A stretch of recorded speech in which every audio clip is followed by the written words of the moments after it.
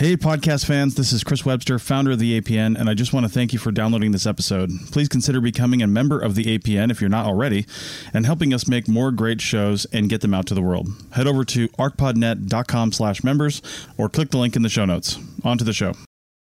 You're listening to the Archaeology Podcast Network. Hello, everyone. It's me, Anna, editing this episode. And I wanted to correct a mistake that occurs within the episode. This is the recording from the live show that we had on October 16th, and we're so glad everyone came out. But I made a goof about the brain. I said the cerebellum was at the front of the brain. It's actually at the back. What I was thinking of was the cerebrum. Silly me. Anyway, on with the show.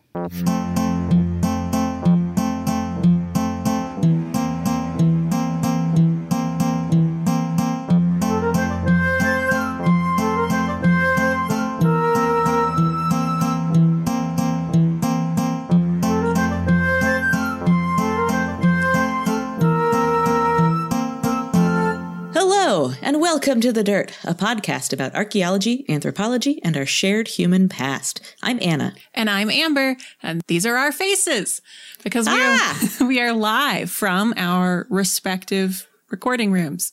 So those of you who are here with us on Zoom today know this, but those of you in the future who are listening, you're listening to a live show in conjunction with the Archaeological Institute of America's International Archaeology Day. And we are so glad you could all join us. And before you think that like we were absolutely bombing in our live show, everyone else is muted. So that's why you can't hear the laughter. You can't hear the wild applause and raucous laughter. That's everyone. That's my mom in the back. Thanks, Mom. And we are so happy to be here doing this. Quick shout out to all of our supporters on Patreon who keep this show going. If you like what we do and you want to support us with a couple dollars a month and get a monthly newsletter and bonus episodes, you can head over to patreon.com/thedirtpodcast and check us out there. Or don't. Either way, we love you. Yeah, we do. It's cool. So our patrons already know this. Well, they know that it's thanks not coming out in October, thanks to the newsletter. So this is going to come out on our main feed in November. But as of today, International Archaeology Day, we are still firmly in Spooktober. And so this episode definitely does have some uncanny vibes because we are here to talk about ritual and ritual objects in the past. Yeah, so it's a classic archaeology joke that when you find something at a site and have no idea what its function or meaning is, you call it a ritual object, often with heavy quotes around that. But what is a ritual object, really? And can we actually divorce ritual or non-utilitarian meaning from function? If an object or even a place wasn't for everyday use, was it necessarily sacred in some way or in some way important to the people who made it? So we'll tell you right off the bat, we do not have answers. What we have are the theoretical underpinnings that explore how we can get at something like ritual, which is utterly based in cultural and experiential backgrounds that we as archaeologists just might not be able to access. Yeah.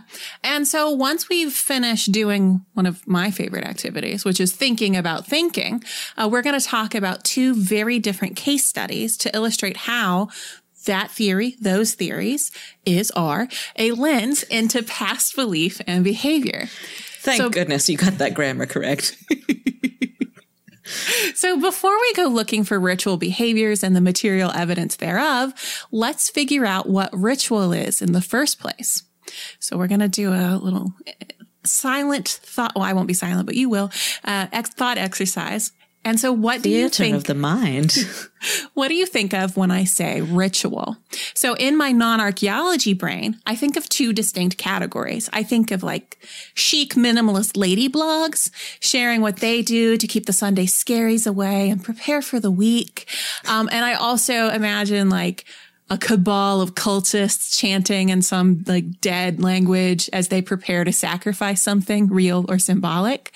So maybe you're thinking of something similar, either end of that spectrum. But chances are what you're thinking of is a set of actions that are intentional, prescribed, and foreign to you, but meaningful to the people doing them. Foreign stuff like being prepared for the week, like arcane. What's that like?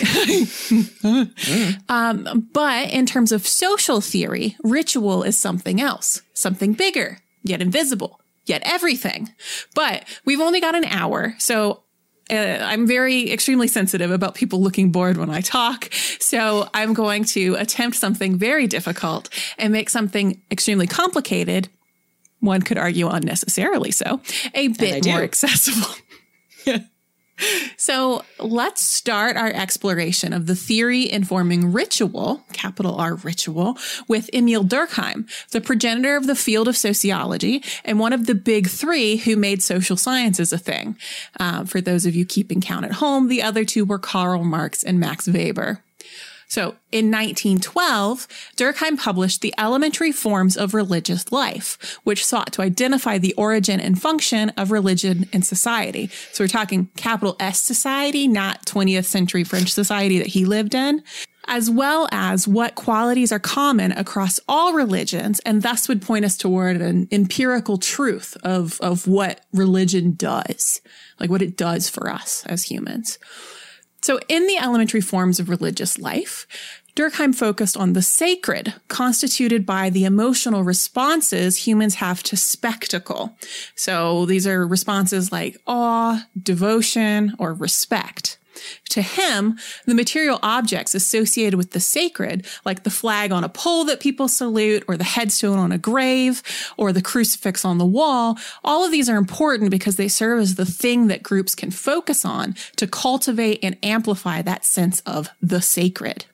So I'm going to read now from a Guardian article that kind of sums up what Durkheim was getting at really better than I could. And I tried.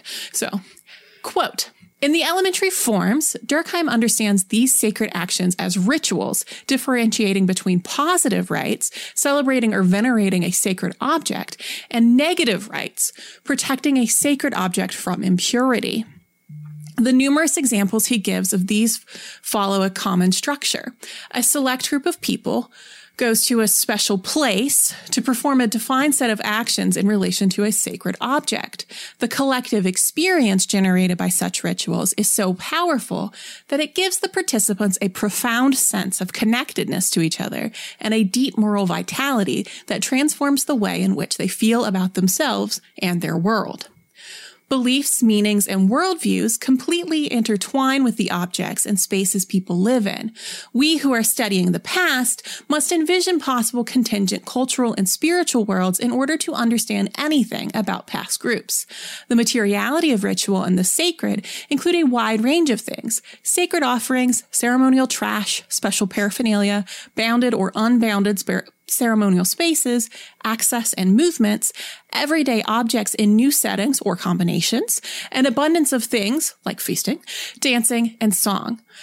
And they finish up by saying, strategic rituals can be made more important by incorporating familiar and traditional ritual beliefs and practice into more elaborate ritual forms. In this way, strategic rituals can play a core part in retaining and increasing social power, end quote. So this brings us to another point about ritual and the archaeologist's relationship to it. It's not just about the sacred. Over time, the body of theory tasked with figuring out ritual began to see it less about understanding religions and more about understanding societies. It extends beyond what we see as sacred, both in terms of the kind of faith-based higher power sort of sacred and the don't murder children morality kind of sacred, and works itself into how we move through the world and understand the basics of leading occasionally boring lives even. Because of this, thoughts around ritual as an analytical tool developed embedded within the rest of archaeology as it developed. So, again, we have a cake metaphor, and this one I'm quite proud of. So it's sort of like when you're making a chiffon cake and you have to whip the egg whites to make the cake light before you fold everything together and then bake it. The cake that comes out of the oven is archaeology, and folded inside of that cake is the air you whipped into it to make it light. For the sake of our metaphor, the air is ritual theory. You might say, no, this is cake, it's not air, but you'd be wrong. It's all folded in together, and you don't think about the air that you folded into the cake that makes it actually a chiffon cake and not like a weird brownie, because you're too focused on the sugar and the eggs and the funfetti sprinkles on top. So does that work, Anna? It's valid. I'll allow it. So I would like cake, and I do not have cake. That is the only criticism. It just came up with the development of archaeology. It wasn't sort of teased out separately because that was seen as something else and something irrelevant. So 80 years and many other theorists after Durkheim's Elementary Forms, religious studies scholar Catherine Bell, not the lady that was on JAG, different Catherine Bell. I don't know. Noted. People Thank watched you. TV in the 90s. So Catherine Bell released a seminal work, which I've linked in the show notes, named Ritual Theory, Ritual Practice. Gradually, Bell's work and that of others who followed began to be engaged with more. There we go. I wrote that sentence. And thinking about ritual gained attention beyond people who just do religion.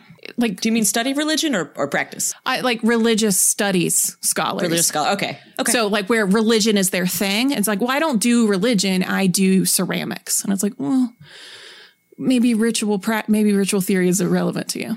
I don't know. So as British archaeologist Timothy Insel put it back in his 2009 introduction to a volume named Materiality, Belief, Ritual, Archaeology and Material Religion. I think this was a special issue of the journal Material Religion. But did it have to do with material and also religion? Yeah. Wow. So he said, quote, also, this wasn't the first issue of that. This was like a full-on journal. Imagine. So often, archaeological consideration of ritual and religions remains underlain by assumption that labels and definitions derived from other disciplines, anthropology or religious studies, for example, are right, and thus applicable to different contexts, perhaps far removed geographically and temporally. Whilst material culture might be treated as just there, instead of being interrogated as to how it symbolizes, represents, misleads, and informs the archaeologist attempting to explore the subtleties of ritual practice and religion, end quote. And here, friends, is a place where I would like for us to hang out for just a second, where we consider materiality. It's a concept that gets a bit heady at times, depending on who's writing it, but it really, really honestly doesn't have to be. Seriously. So at the heart of it, and so this is like, I have something that I put in the script for Anna to read that I am not going to read to everyone, but it's sort of like, the heading of it is, what is materiality? And like the author is like, how could you possibly ask me to answer that in this, my own introduction to this volume about materiality that I wrote the heading to? So, but at the heart of it, Who hurt you, sir? Despite all that, materiality tries to get us to consider the objects around us, including the objects we encounter in the archaeological record, as more than just self-evident, tangible data points. They're not just things we're not just in a soundstage, which is like things existing in it. So that's what it is at the heart of it. So this quickly spirals into consideration of the thingness of things and the agency of objects, which is all genuinely valuable, but it might scare some of you off. So I'm just going to rein it in a little bit. And I want to plant in your minds today a small idea, which I hope you'll let rattle around and make you think when you're sitting in your meetings or walking down the sidewalk. And that is the idea of the theory of practice. So this is something that I never thought that I would be telling other people about and be like, no, get into it when I first learned about it. So practice theory was gifted to the world by Pierre Bourdieu.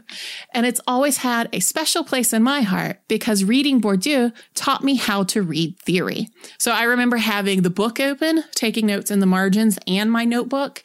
And I had Google open in one window to look up all the words I didn't know and Wikipedia in another window to break down each chapter into comprehensible terms. Like I had to do all of that to like get through the reading just to go to class and sort of talk it through with everyone else. And then I like understood it. And I was like, oh, that's how this works. So that whole process taught me that good ideas aren't always articulated in the most efficient manner, especially if they are articulated in translation, I was reading Bourdieu in English. And also that authors And was he French?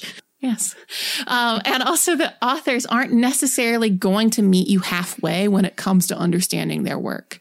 And that's something that, like, this is one of those lessons that like people need impressed upon them. Just like you don't have to read the whole article, read the introduction and the conclusions. And then if you need to read more deeply, that's how you actually make it through all the reading you're supposed to do. Something else is there is no shame in using multiple sources to understand a single text, because it says as much about them as it does about you.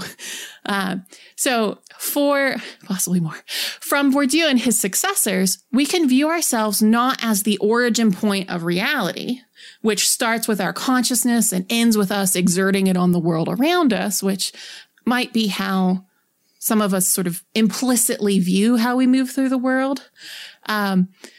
But actually, if we are to subscribe to the theory of practice, we are the end product of our external environment habituating us and conditioning us into behaving in ways that we come to believe are understood or go without saying. So it's all implicit. We don't consciously notice it's happening. So the world around us, including all the things in it, nudge us along quietly as we figure out the way things are in our social group. That way things are is what Bourdieu called habitus. And so that's habituating. And it includes all the beliefs, dispositions, and norms that are shared by a group. Habitus is formed through praxis, which is the repetition of acts that result in things being internalized or made real to an individual or a group. So that's where the name theory of practice comes from. So habitus gives rise to doxa, and doxa are deeply internalized, non-negotiable aspects of the fabric of one's reality, a group's reality. So things like a day contains 24 hours. The sun rises in the east. Chairs go on the floor and are for sitting. Those are things that are fully internalized and just taken for granted. In order for us to move through the world and have relationships with other humans and do math and stuff, we need to take stuff for granted to free up space in our brains. So that's otherwise there's just no processor space. That's what society is doing. Sort of getting all those things just internalized. Our world is interpreted by our brains and by the doxa of our groups. For our purposes as human beings, especially as human beings that think about other human beings, it's important for us to remember that there's no such thing as something just being. There's no just is, because we establish and maintain relationships with the world around us, and those relationships are a two-way street. So all of those relationships are the realm of ritual, because it's all being nudged and nudging. So did I explain that okay, Anna? Yeah, it's all kind of a dual kind of stimulus response kind of thing, except that some of that is baked in and some of it is actively experienced. Yeah. Did I get it? And so as things become actively experienced, they get closer to being baked in. Right. The more you do things, the more they fall into the just into are. Habit, But there is no just is. There isn't. But we think that there is. Yeah. And so that's something that people who don't like theory, people who do archaeology are I don't do theory. It's well, too bad, because you are. And I think it's just that those people had theory poorly explared to them. That's the what problem. You've just done is the opposite of that. So that's because did a public service. Because what theory does is what the point of good theory is to help us figure out that we are not, what is that? It's called the tyranny of the subject, is this idea that the subject-object relationship is where I am exerting my will and expressing my will at objects, but perhaps I too am an object.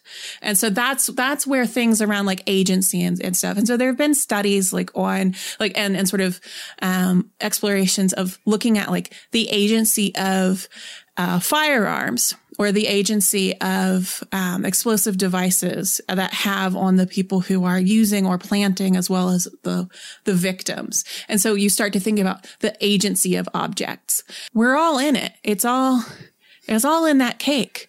So before we take a break and dig into the archaeological case studies of this episode.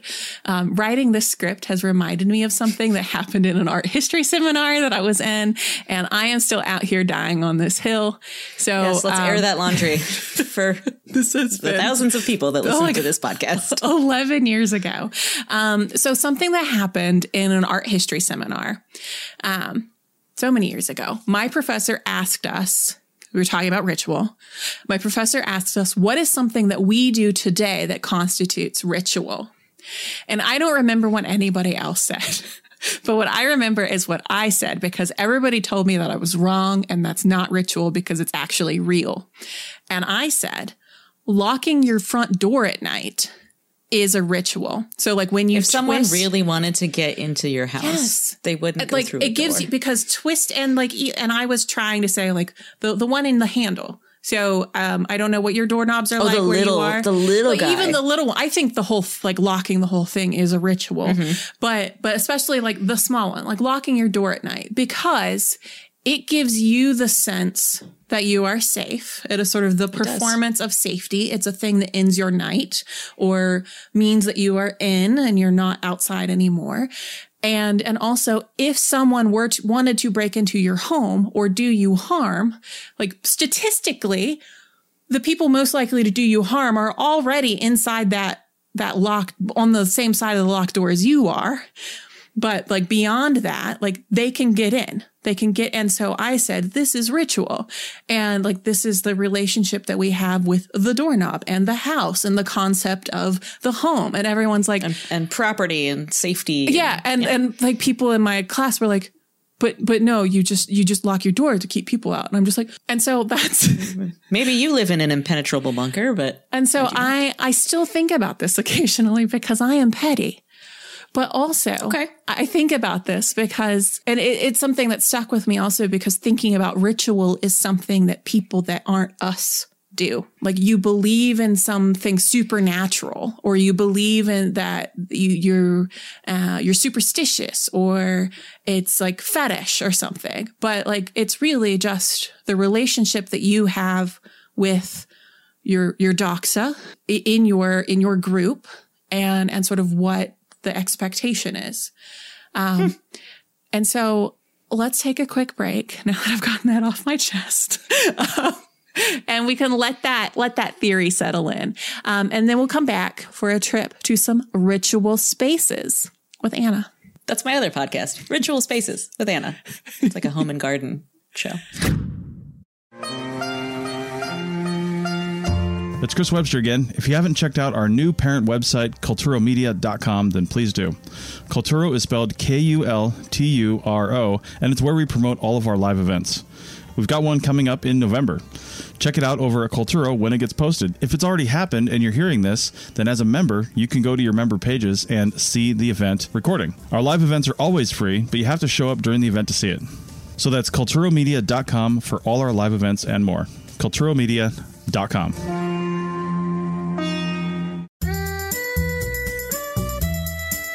Chris Webster here, founder of the APN and host of several shows. I just wanted to let you know about our membership program and what it offers.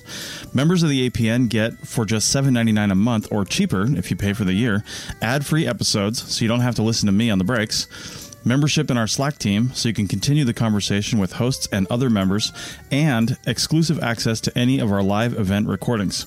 Live events are always free, but you only get to watch the recording if you're a member. So head over to arcpodnet.com/members for more info and to become a member.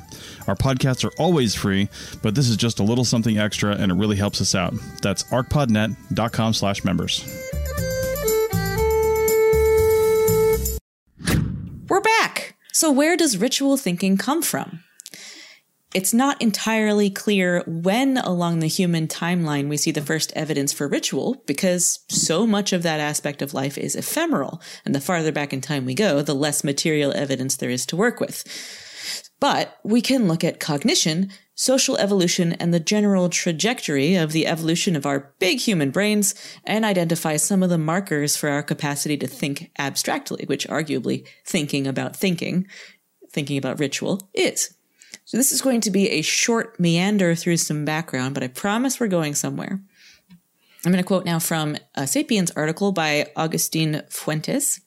Quote, "Our 2-million-year journey to complex religions, political philosophies, and technologies essentially follows a 3-step path, from imagination to meaning-making to belief systems. To trace that path, we must go back to where it started. Rocks." Imagine an early hominin preparing the evening meal. She knows stones can be hit and flaked to form sharper utensils that cut and chop. She also knows the stone tools her ancestors made don't do a particularly great job. They take a long time to hack raw meat off a carcass, to smash and grind the roots the community has dug up, and to crack open bones and scoop out the delicious marrow. One day, she looks at her brethren laboring to create simple, one-sided flaked stone tools. She sees in her mind's eye flakes being removed from both sides, further sharpening the edges and balancing the shape. She creates a mental representation of a possibility, and she makes it her reality. She and her descendants experiment with more extensive reshaping of stones, creating, for example, Acheulean hand axes. They begin to predict flaking patterns. They conceive of more diverse instruments for slicing roots and raw meat and carving bone and wood. They translate private musings and imaginings into communal realities. When they make a discovery, they teach one another, speeding up the invention process and expanding the possibilities of their efforts. End quote. So there are 2 key elements here that are a through line. First, abstract thought. The ability to imagine something that is not present in the physical world. As you might imagine, it's not possible to pin this down exactly in the timeline of human evolution. There are no fossils of thought bubbles, sadly. For that matter, humans are not the only animals that seem to be able to think abstractly or use forethought and planning to solve problems. Crows, monkeys, and apes, and probably other animals too, but I'm not an expert in that. All of those animals can create tools to solve problems that are newly presented to them, indicating the ability to imagine a solution and then make it happen in real life. Do crows have a rich and fulfilling spiritual life? No idea. Well, now I'm going to be thinking about that. Crow religion? You don't have to think about that. Faith. Okay. That's something you absolutely do not have to think about. I absolve you of thinking about that. The second key element here is teachability, and with that, a shared system of communication and the potential for developing a shared sense of meaning for different people, places, things, and times. And all of this is tied to the ways our brains evolved and which parts of our brains changed. So a little bit more from that Sapiens article, quote, "Over the course of evolution, hominins grew increasingly dynamic neural pathways that allowed them to become even more responsive to their environment. During this time period, Homo's brains reached their modern size. But their brains didn't uniformly enlarge. Parts of the frontal lobes, which play critical roles in emotional, social, motivational, and perceptual processes, as well as decision-making, attention, and working memory, expanded and elaborated at an increased rate." You see this especially after about 600,000 years ago. Another brain organ that ballooned was the cerebellum. Over the course of hominin history, our lineage added approximately 16 billion more cerebellar neurons than would be expected for our brain size. This ancient brain organ is involved with social sensory motor skills, imitation, and complex sequences of behavior. Also, in preparing this... Yes. Well, 16 billion more. How many were there before? I think it was if you were plotting a trajectory of brain development and you were to model the expected rate of growth, what you see that actually plots out in brain size doesn't match what the model would predict. And so the equivalent, the excess brain development corresponds to about 16 billion more neurons than were expected or would be predicted. Oh, okay. So it's okay because it's just like, is that a lot? Because I have no idea what that looks like in terms of actual brain mass. I didn't think to look that up, but now that is interesting. I don't know. I don't know. I can tell you that between 600,000 years ago and sort of anatomically modern humans, we gained about 300 cubic centimeters of brain. Give or take. How much is that? I don't know, about 16 billion neurons, maybe? This is I don't do brain math. This is, oh my God. It's a lot. It's really cool. Just wait. I'm not even done. Oh, great. I'm not even done astonishing you yet. I wouldn't say I'm being astonished right now. Oh, No. All right. Befuddled? Little for that. Mildly interested, I hope. Is that? I mean, that goes without saying. Okay, great. Also, in preparing this section, I looked at an article in Science Advances that has a very sciencey title that I didn't copy, but it translates basically to, hey, how'd our brains get so round? Because compared to round? Globular is the word that most articles will use, but the Homo sapiens brain shape in comparison to a lot of other archaic hominins, very round, wrinkly brains. So these structural changes, and that the cerebellum is up here. It's up in the frontal part. So hence we've got a tall, I thought you were just telling me where the brain was. I was like, I know. That's where your brain is, bud. That's where you is, keep your brain. Yeah. No, but the growth that we experienced in the cerebellum helped make our brain more spherical rather than. So these structural changes helped the genus Homo generate more effective and expansive mental representations. What emerged was a distinctively human imagination, the capacity that allows us to create and shape our futures. It also gave rise to the next step in the evolution of belief, which is meaning making. End quote. But our big globular Homo sapiens brains aren't the only brains that could conceive of meaning beyond immediate life experiences. So here we go. It shouldn't surprise anyone who's listened to more than 10 minutes of this show, or who has ever been in a room with me, that I'm leading us down the Neanderthal garden path. The garden? The garden, well, no. No evidence of that, but I like to think that they might have.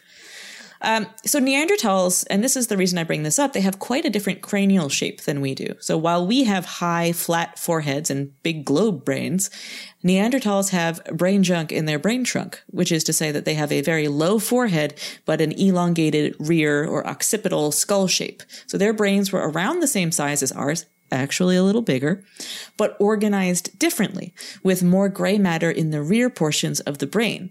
So how did that affect their cognition? We're not exactly sure, but there's every reason to think from material evidence that Neanderthals had the ability to think of spaces and objects as sacred or culturally meaningful. For one thing, we know that Neanderthals made many different types of tools of varying complexity. They would need the ability to transmit that information and to imagine a desired outcome when making a tool and make that imagined sequence of events happen in real life. We know that Neanderthals lived in social groups, so there is potential for shared culture. And in fact, we know that there's shared culture because of evidence for self-adornment with things like shell beads and ochre, and maybe even some Neanderthal cave art at the site of La Pasiega in Spain, although there is debate about that. But maybe the most debate that it's art, or debate that Neanderthals did it? Both. Like, does this represent some kind of symbolic representation? Or also the dates are a little... Okay.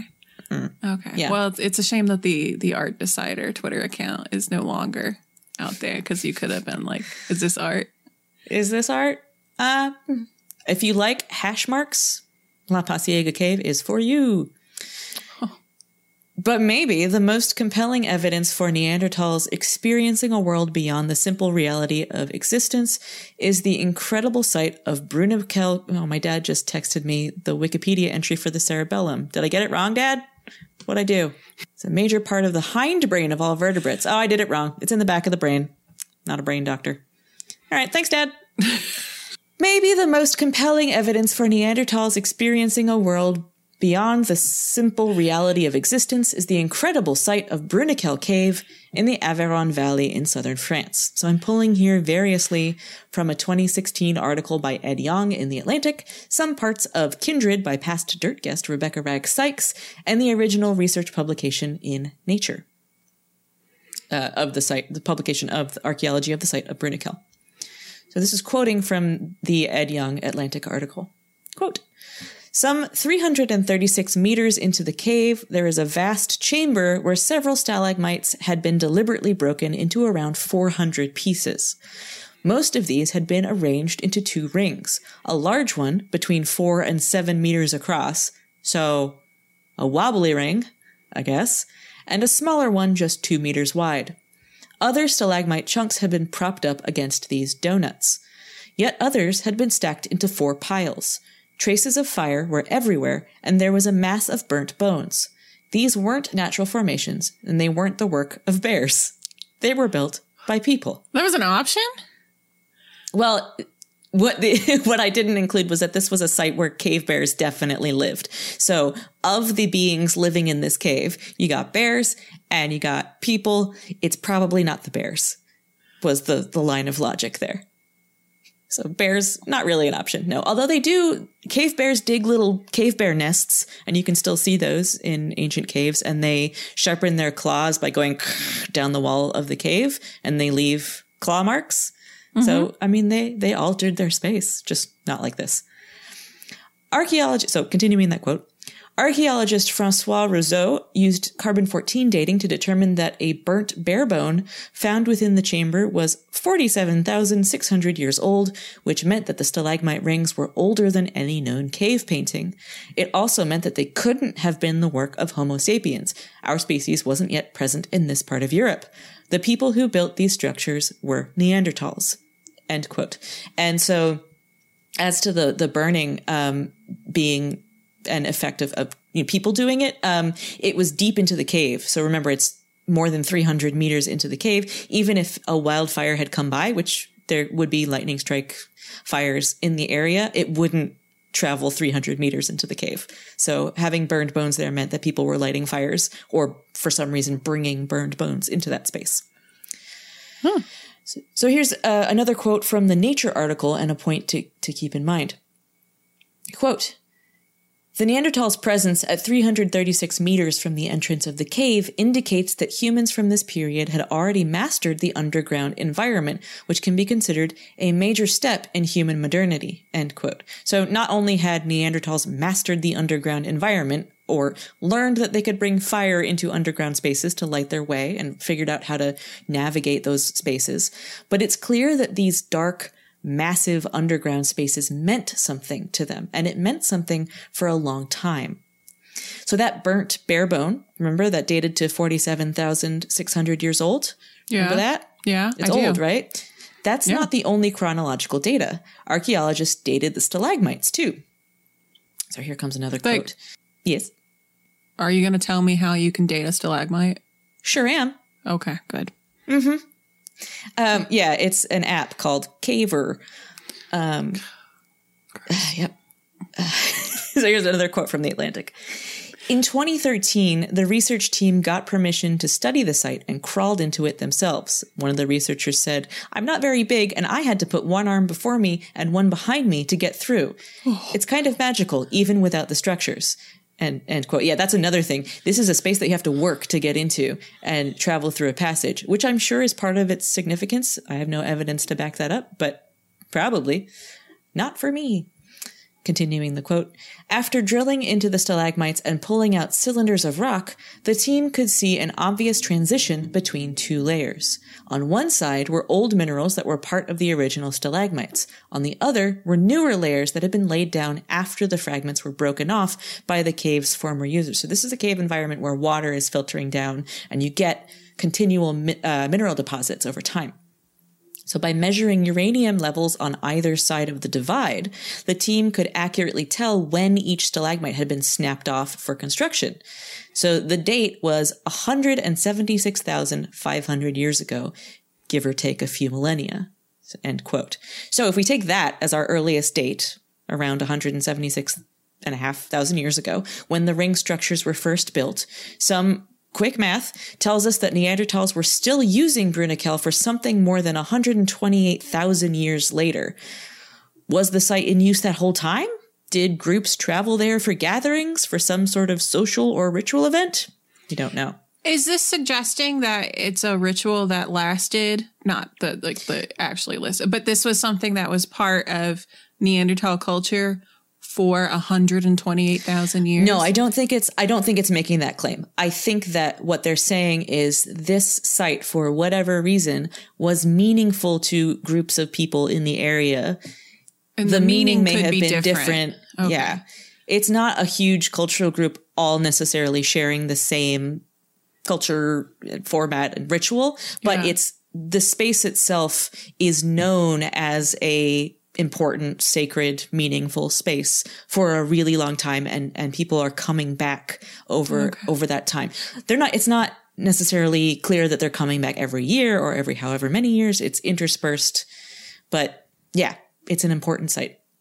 So another wild... Well, it's just hard. And I guess it's just because we don't really have examples that we know of sort of having 128,000 years of memory. Like there's memory, like there's evidence for memory that has extended, maybe 60,000 years. Yeah, like the Aboriginal Australian. Yeah, like so there are. Yeah, that's something where you are in like the order of like tens of thousands of years, but that still feels very different from like enough time for you to have like evolved. Well, sure. I mean, maybe it fell out of use and then was rediscovered at some point, I mean, people are... And maybe just finding a place that had fallen out of use would be significant itself. Yeah, walking in someone and seeing was like... here before. Yeah. Well, Bruniquel also, there's a big cave chamber and then a little passage. And so it's possible that people knew about the larger cave just because it was there on the landscape and you could live in it. And so maybe people would come by not knowing about the passage and the sacred space, which I'm deciding to call it that, the circles, the stalagmite circles, and maybe they found that later and that became important to them for that reason. But I don't have any sense of that progression, right? Yeah. How could you? How could one? Not you. Well, me either. I'm not accusing you of anything. It's okay. Go on. Another wild thing about the Bruniquel circles, we don't actually really know how they were made. We do know that it probably wasn't just one single weirdo with a passion project. Another quote from The Atlantic, "Most likely there was a team, and a technically skilled one at that. They broke rocks deliberately and arranged them precisely. They used fire, too. More than 120 fragments of the stalagmites have red and black streaks that aren't found elsewhere in the chamber or in the cave beyond. They were the result of deliberately applied heat at intensities strong enough to occasionally crack the rock. The Neanderthal group responsible for these constructions had a level of social organization that was more complex than previously thought." And that last line is from the team's report. End quote. So they used fire as a tool to essentially heat shock the stalagmites so that they could break them. This is a very deliberate action that's happening. Oh. Yeah. So presumably someone was sort of like managing this. I don't know. They must have at least planned it out beforehand. We don't know. I don't know anything. So you don't need a manager, Anna. Well, no, but like someone to sort of... How could you? You made me punch my microphone. I gotta... Oh. Yeah. So what we Homo sapiens construe as meaningful may have nothing to do with what was meaningful for Neanderthals. There is no way we can know that. But sites like Bruniquel show us that Neanderthal life and their experiences extended beyond everyday functionality. In this space, they worked to create something that held meaning across generations and maybe millennia. But again, we don't know. And if you'd like to learn more about Bruniquel and see pictures of it and to get a much more in-depth description, I highly recommend the book Kindred, written by guest of the show, Rebecca Ragg Sykes, specifically the chapter Beautiful Things, in which she discusses Bruniquel. Yeah. So we're going to take one more quick ad break, and then we'll take our rituals somewhere else. Get out of here. Take your rituals with you. God, let's hope that the Ancient Aliens folks don't get a hold of Bruniquel Cave. They're like, someone was... No.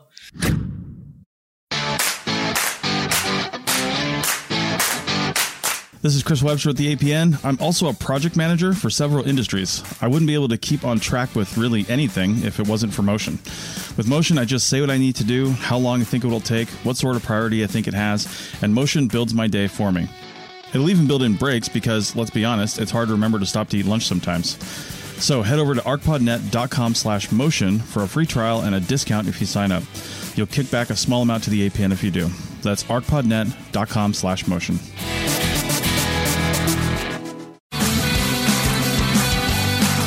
Hey fans of APN podcasts, we've got lots of designs over at our TeePublic store. Every purchase helps out the APN with a few cents back to us. Check out the high-quality t-shirts, stickers, phone cases, coffee mugs, and a lot more. There are lots of colors to choose from in most of those items, and TeePublic often runs 30% discounts. So check out the store at arcpodnet.com/shop. That's arcpodnet.com/shop, and click on the link. We're back, and we're jumping forward in time. way forward in time to about 1500 BCE, which is like basically yesterday when we're thinking about what we were just talking about. 128,000 years of Neanderthals partying in a cave. Yeah. Ooh, yeah. So the dates here are quite wobbly for reasons that we will get into. But we're in 1500 BCE-ish in the ancient Greek city of Athens, which is still there. But this was, again, but this 1500 is the ancient BCE. City. Yeah. And its environs. So it's harvest time, which is around the end of September for us time travelers. So we didn't go too far back in time. A couple weeks. And we're here to observe the Eleusinian Mysteries, which are mysterious. So we know a reasonable amount about the social context and basic elements of these ritual observances, we assume. But we don't know a whole lot about the details of what initiates actually did during the rituals, which is kind of important. Is a big part of it. So you might think that's surprising given how much we know about other aspects of life in ancient Athens. It was a super chatty place. You couldn't throw a rock without hitting a poet, a playwright, a critic, or social commentator. Maybe you'd want to. So we have piles of writing from Athens from the time when we know the Eleusinian Mysteries were happening. And yet the mysteries remain mysterious. A big part of this is probably that the penalty for talking about the Eleusinian Mysteries was death. Reportedly, the poet Aeschylus was tried for blabbing about the mysteries in his plays, but was found innocent. That man did not blab. Then again, this is the same guy that reportedly was killed by a tortoise that fell from the sky when it was dropped by an eagle. So he had a lot going on. So he had other things to worry about. So what do we know about the Eleusinian Mysteries? We know why they happened. A commemoration of the story of the abduction of Persephone by Hades, as written in the Homeric hymn to Demeter. Hades, god of the underworld, fell in love with Persephone, the only daughter of Demeter, who was goddess of fertility and the harvest. So, dealing with his feelings in a completely normal way, Hades abducted Persephone and brought her down to the underworld to live with him as his queen. So, men will literally abduct women and take them to the underworld to be their queen rather than go to therapy. It's my Twitter joke for you. Thanks. So Demeter, realizing her beloved daughter was missing, and in fact had been abducted, searched madly for her, ignoring all her goddess duties in her despair. Demeter's grief caused severe drought and famine, and the plaintive prayers of the starving people got Zeus's attention. So he came to Demeter to get her to fix the harvest, and she pleaded with him to get her daughter back. Zeus ordered Hades to return Persephone to her mother, which he reluctantly did, but there was a catch. In order for Persephone to completely escape the underworld, she wasn't allowed to eat or drink anything while there. But Hades tricked her into eating 6 pomegranate seeds. The deal was, Persephone could leave and be with her mother for 6 months out of the year, but for those 6 seeds, she had to return to Hades' domain for the other 6 months. During the months when Persephone was with her mother, the earth was fruitful and the sun shone, so spring and summer. But when she went below, things became dismal, fall and winter. In the southern hemisphere. Yeah, I guess. Yep. Hello to our Antipodean friends. The Eleusinian Mysteries, taking place at the turn from summer to fall, commemorate Persephone's descent into and return from Hades' kingdom. This move from light to dark, from life to death, is represented in a very real way in the rituals because the mysteries took place in a large cave beneath the Acropolis, called the Plutonion, roughly Pluto's place. Chez Pluto. Yep. Chez Pluto. And Pluto is Hades. Yep. So we also know who could participate in the cult of Demeter. The requirements were simple. Initiates had to be able to understand Greek. Yes. Importantly, they did not have to be Greek, only to understand the language in which the rituals were spoken, which seems fair enough. Members also had to be free of any blood on their hands. No homicides allowed. Other than that, the cult was very egalitarian. Any social class, any gender, and most ages could participate. Not sure if there was an age cutoff, but like babies probably didn't participate. Probably not babies. Yeah. Babies don't understand Greek. That's true. Can't let babies in. So, but I could join. Yes. So, Yep. What did the rituals look like? For listeners who want to take a much deeper dive into the particulars of the event, we'll link an article from the Oxford Classical Dictionary that is very, very thorough. Too thorough for us here So today thorough. because we've only got an hour and I already spent a lot of time talking about theory. So I will sketch the basic details out. Here is what we know. But I am going to quote from a 2013 essay by Kiki Karaglu on the Metropolitan Museum of Art's website. Quote, during the Great Eleusinian, the public aspect of which culminated in the grand procession from the center of Athens to Eleusis along the sacred way, the actions and experiences of the initiates mirrored those of Persephone and Demeter in the sacred drama. So the drama mysticon. In the early 6th, see, I know Greek. In the early 6th century BCE, the queen of the underworld, persona of Kore, was introduced, and a nocturnal initiation rite called katabasis was added to the festival. A simulated descent to Hades and ritual search for Persephone. Where is she? I don't know. It's like finding the Afikomen. What? The thing in Passover where you hide the matzah and then the kids go look for it. It's Oh, like that's that, but with a fun. lady. Yeah. Gosh, seems like the stakes might be higher.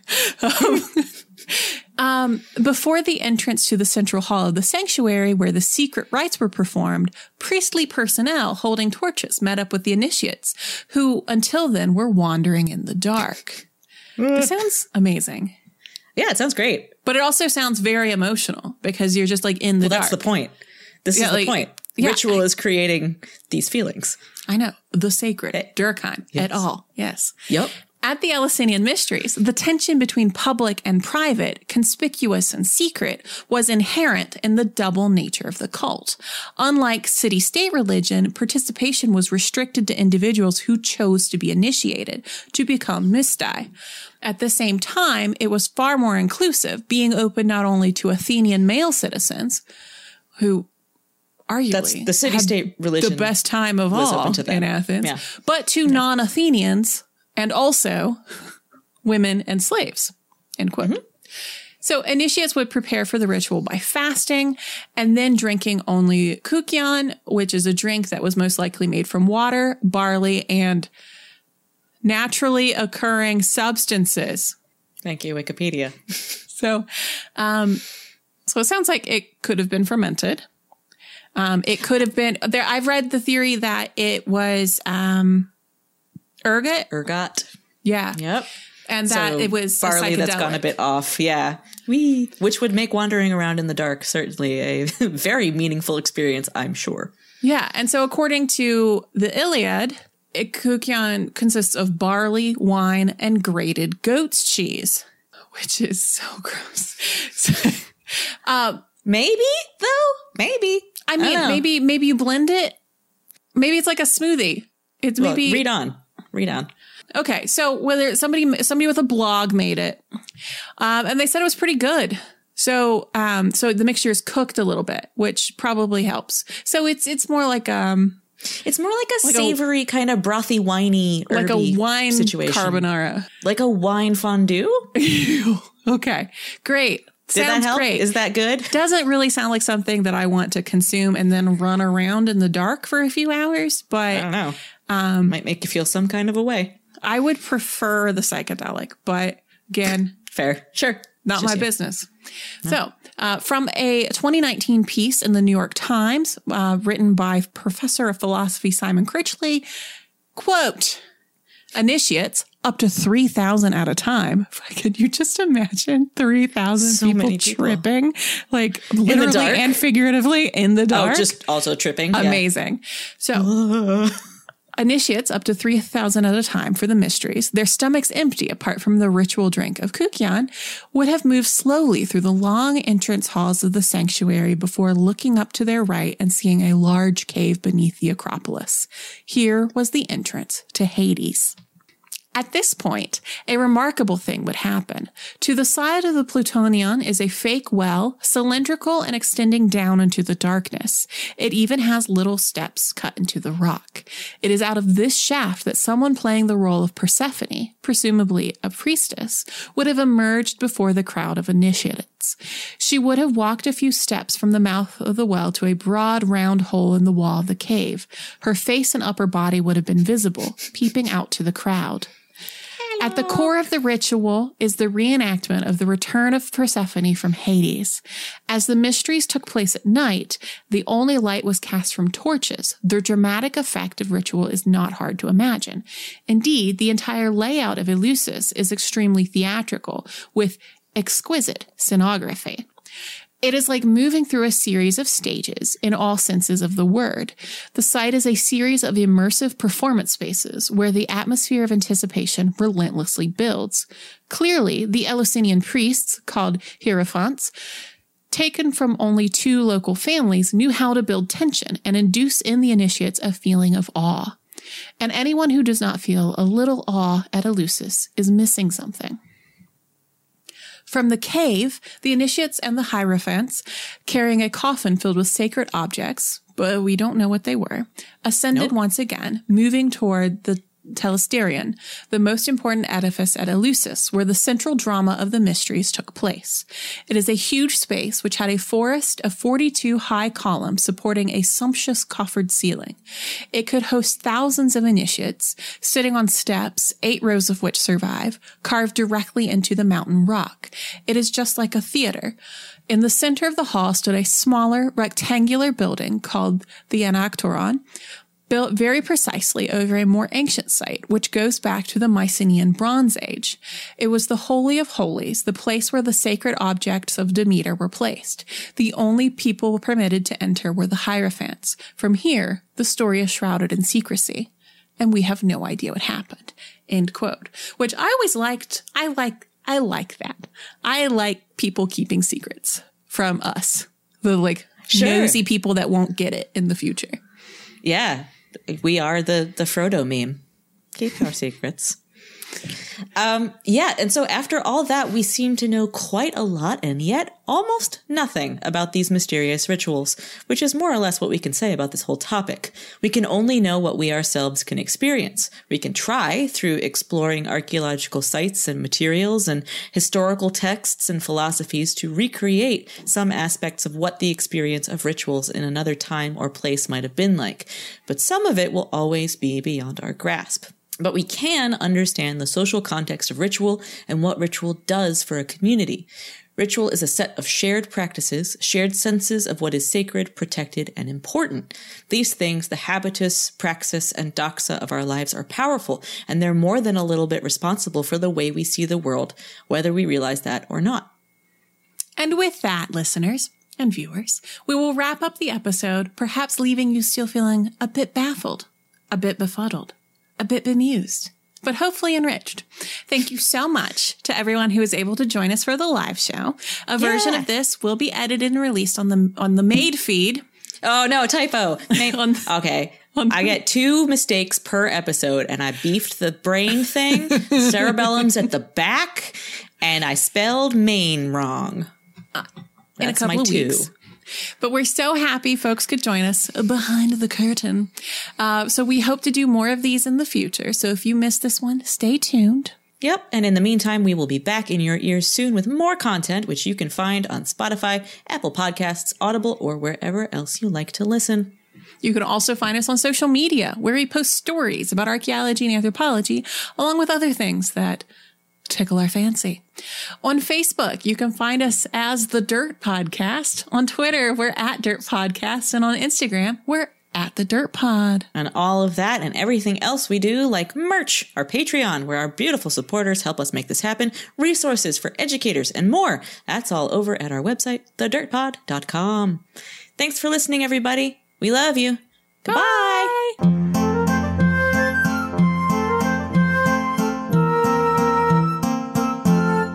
This episode was produced by Chris Webster from his RV Traveling America, Tristan Boyle in Scotland, and the Archaeology Podcast Network. This has been a presentation of the Archaeology Podcast Network. Visit us on the web for show notes and other podcasts at www.archpodnet.com. Contact us at chris@archaeologypodcastnetwork.com. Thanks for listening to this podcast. Please consider leaving a review on your favorite podcasting app. You could also consider becoming a member so we can keep content like this free and available to all. Check out pricing and info at archpodnet.com/members. Thanks again and have a great day.